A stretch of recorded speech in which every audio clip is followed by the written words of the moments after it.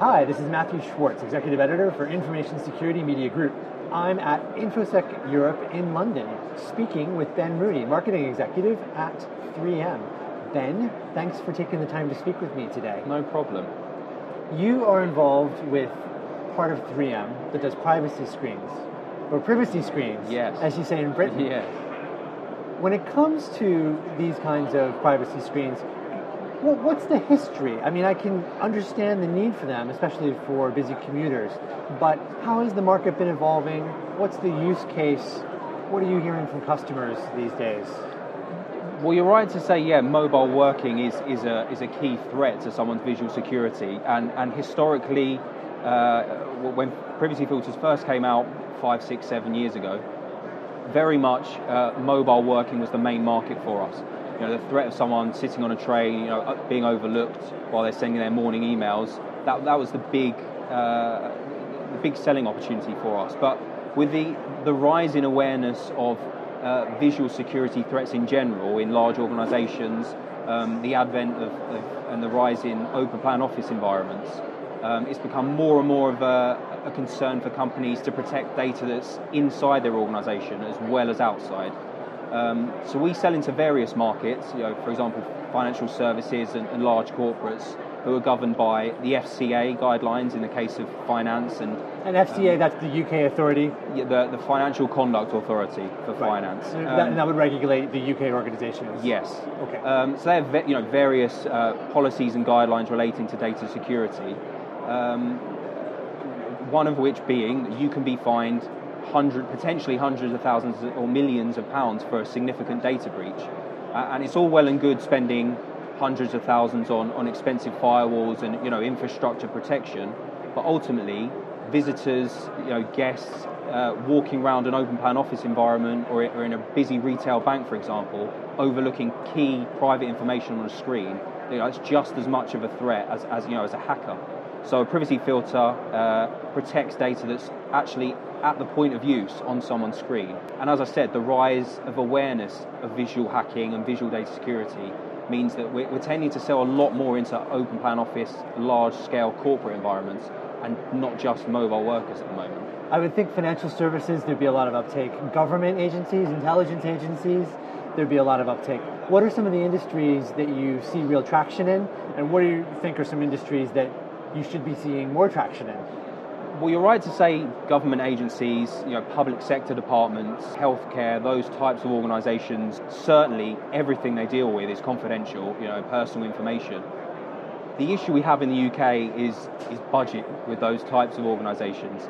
Generally, when someone sees the product, they really understand the benefit and the need, but it comes down to budget cycles and just the amount of budget they have in general. So another sector where we've really got a fantastic value proposition is within education. So there's generally now a rise in e-assessments, stray away from paper-based tests. And in the UK, there's an agency called the JCQ who govern e-assessments. And one of their rules is that desks have to be spaced at least 1.25 metres apart when engaging in online assessments, and separated by large dividers, which is not a great use of space and a very expensive way to divide up a classroom.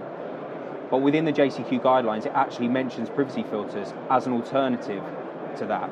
So there's a growing need for privacy in e-assessment environments in education. When using the privacy filters, what, if any, are the trade-offs? Does it affect image quality at all? I mean, would you want your graphic design team to be using them or not using them? Is it good for screen legibility, for reading, for example? Any trade-offs when you use these? We have two types of filters, a black and a gold version. So the black version it dulls the brightness of the screen slightly. So there will be a noticeable impact in the brightness of your display. So you may have to crank that up on your laptop or desktop. But not so significant that it will really impact legibility of text or images or anything like that. We also have a gold version, which is a visibly gold screen in comparison to the black one, more of an obvious privacy warning, but it has actually slightly more clarity and sharpness of image in comparison to the black one. So generally it's a personal preference, but for image clarity, probably the gold one is slightly better than the black one. When you put the screens on, do they tend to stay on? Or do people take them off, or how does that work? Again, it's personal preference. Some people may be looking for a permanent, in inverted commas, privacy solution. They don't ever want to take it off. But someone like a salesperson who has to have, conversations with a client may want to share what's on their screen from time to time. So they are designed to be removable, although they are permanent in the fact that they don't detach themselves. We have two easy to use attachment methods, so you can apply and reapply them as many times as you need to. Has this space changed much in recent years in terms of what you're doing with the privacy screens, technologically speaking? I mean, can you clue us into where it's going from here?